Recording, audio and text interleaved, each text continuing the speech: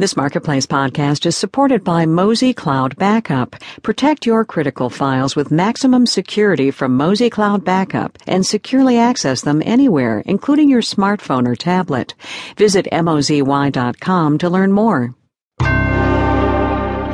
Marketplace is produced in association with the University of Southern California. Nobody gets to threaten the full faith and credit of the United States just to extract political concessions. Wait. They don't?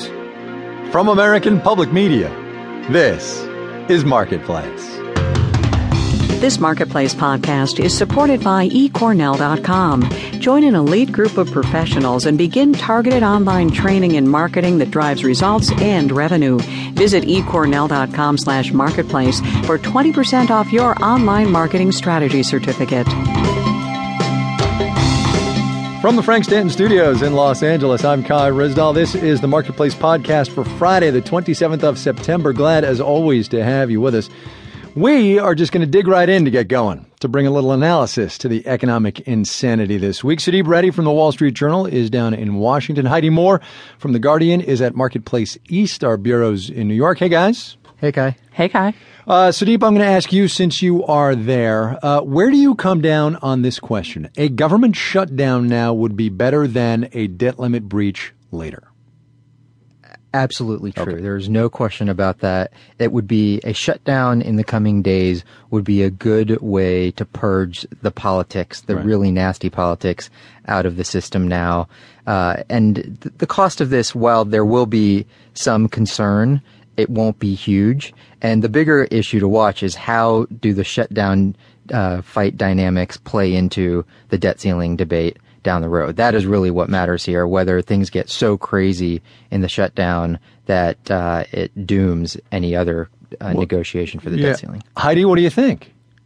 Yeah, I would have to agree. I mean, the debt ceiling, breaching the debt ceiling would be catastrophic for the economy, for the faith and credit of the U.S. government, as the president said, and also for our faith in America as a functioning country and not a banana republic. So if as the president also said, by the way, right? I mean, yes. He basically did.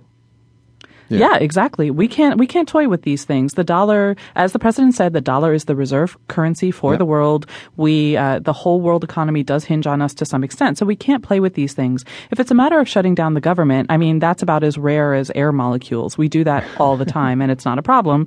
But the whole debt ceiling thing is ridiculous. And what makes it more ridiculous is that there are even fewer Republicans supporting it now than there were in 2011 and 2012 when they threatened it before. Okay, so here's what I don't understand, though. If everybody agrees that the debt limit, breaching it is bananas, Sudeep, and it would be apocalyptic, and that the stakes are higher this time than they were last time we were here, why isn't Wall Street losing its beans?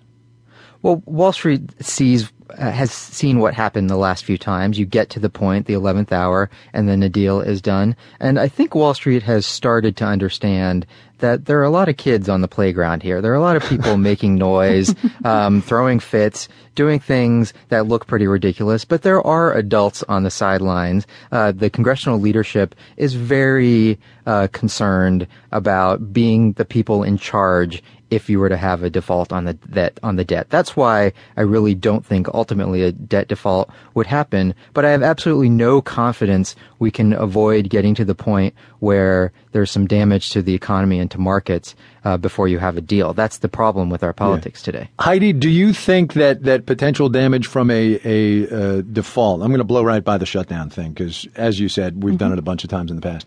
Do you think the damage from a potential default has already started to be felt? I mean, that's what the president said today. You buy that? Well, not on Wall Street, but, I would say that the damage of congressional inaction has been felt all throughout the economy for well on 4 years now.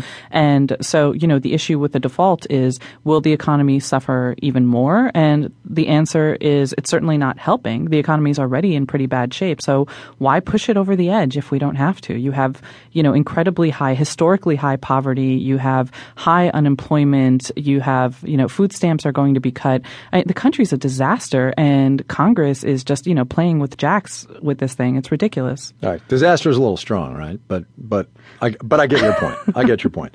Sudeep, how does this then end? Does it end at 12:01 a.m. on the 17th of October when Jack Lew said we're going to run out of money?